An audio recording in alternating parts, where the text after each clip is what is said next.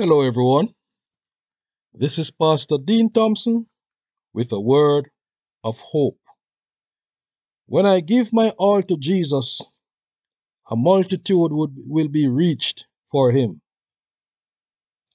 A man came from Baal Shalisha, bringing the man of God 20 loaves of barley bread, baked from the first ripe grain, along with some heads of new grain. Give it to the people to eat, Elisha said. How can I set this before 100 men? His servant asked. But Elisha answered, Give it to the people to eat, for this is what the Lord says. They will eat and have some left over.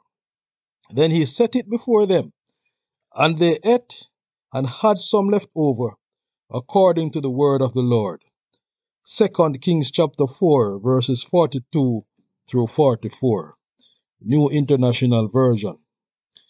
Elisha was a great man of God. The stories about him have a lot to teach us about doing the work of God. In 2 Kings chapter 4 verses 42 to 44, we read an interesting story about him feeding a multitude of about 100 men, not counting the women and the children. A man, we do not know his name, had brought the first fruits of his harvest in thankfulness to God to give to the prophet. This offering should rightly have been given to the priests in the sanctuary. But Israel, the northern kingdom, had turned away from the worship of the true God, and the sanctuary was in Jerusalem, in the southern kingdom of Judah. So instead of giving his offering to a false worship system, this man chose to give it to the prophet of God. The name Elisha means, My God is salvation, or My God saves. This is similar to the meaning of the name Jesus, which is God is Savior. The man had brought 20 loaves of barley bread, along with some ears of corn. Elisha told his servant, Give it to the people to eat. Verse 42. But his servant complained about the quantity. How can I set this before 100 men? Verse 43. But Elisha replied, Give it to the people to eat. For this is what the Lord says, they will eat and have some left over. Verse 43. The servant did as he was told, and a miracle happened. Then he set it before them, and they ate and had some left over according to the word of the Lord. Verse 44. That shows us that nothing is impossible with God, and no quantity is too small, and no person is too little or insignificant for God to use them to do great things. What do you have for God to use? What about your talents? If we possess the attitude of giving to God everything we have and all that we are, God will always use us to do great things in His work. But too often, we get discouraged by comparing ourselves, our abilities with others, and holding back ourselves from being used. We may not be famous as others are. We may not be as gifted, but when we give our all to Jesus, He blesses us and uses us greatly. Do you want to be used by Jesus? Do you want Jesus to do great things through you? Just give your all to Him. We do not know the name of the man who brought his offering to Elisha. And according to Elisha's servant, he did not bring much, but he brought what he had, and God blessed it and used it to do great things. Hundreds of people were fed, and there was much left over. But this story in 2 Kings chapter 42 is really pointing forward to another story, a more powerful story in the New Testament. It is a story about Jesus and a little boy's lunch. It was near the time of Passover. Jesus and his disciples were ministering to the people. When Jesus looked up and saw a great crowd coming toward him, he said to Philip, Where shall we buy bread for these people to eat? John chapter 6, verse 5. He asked this only to test him, for he already had in mind what he was going to do. Verse 6. Philip answered him, 8 months' wages would not buy enough bread for each one to have just a bite. Verse 7. Jesus already knew what he was going to do. He knew that there was somebody who would be willing to give all that they had. He knew that there was somebody who only had a little, but was willing to give the little that they had. Another of his disciples, Andrew, Simon Peter's brother, spoke up. Here is a boy with 5 small barley loaves and 2 small fish. But how far will they go among so many? John 6:8-9. We do not know the name of this little boy. He was not popular. He did not have much. But what he had, he was willing to give. What he had was far less than what the nameless man in 2 Kings 4 verse 42 brought to Elisha.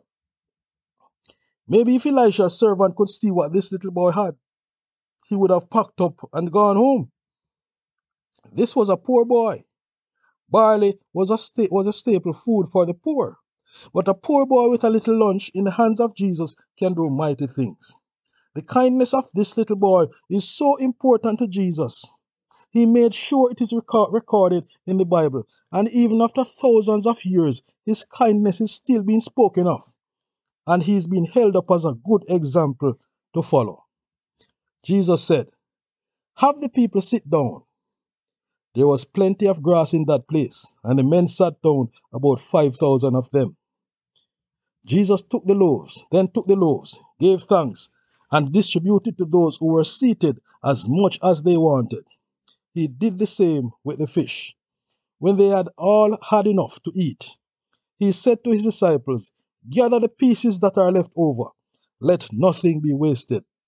So they gathered them and filled 12 baskets with the pieces of the 5 barley loaves left over by those who had eaten. John 6:10-13. In 2 Kings chapter 4, we had 20 loaves to feed 100 men, and the servant was complaining. But here in this story, we have 5 loaves feeding 5,000 men, a much smaller gift being used for a much greater miracle. Some Bible scholars see this miracle as having even greater significance than this. The 5 loaves, they say, represented the 5 books of Moses, the Pentateuch, all pointing to Jesus. And the 2 fish represent the law and the prophet, the totality of the word of God. The 12 baskets the 12 baskets remaining represented the totality of God's people. So Jesus has bread enough to spare for all of Israel and for the whole world. If we give our all to Jesus, great things are certain to happen. So let us give him our all today. Let us consider some high points from the 2 stories. God is always looking for someone to use. We must all be willing to be used by God. Don't look at yourself. Just give yourself to him, and he will use you however he wills. Secondly, when you are giving your all to Jesus, sometimes some will try to devalue your gift and make it seem insignificant and worthless. Don't look at them either. Jesus can do wonders with the little you give him when that is all you have.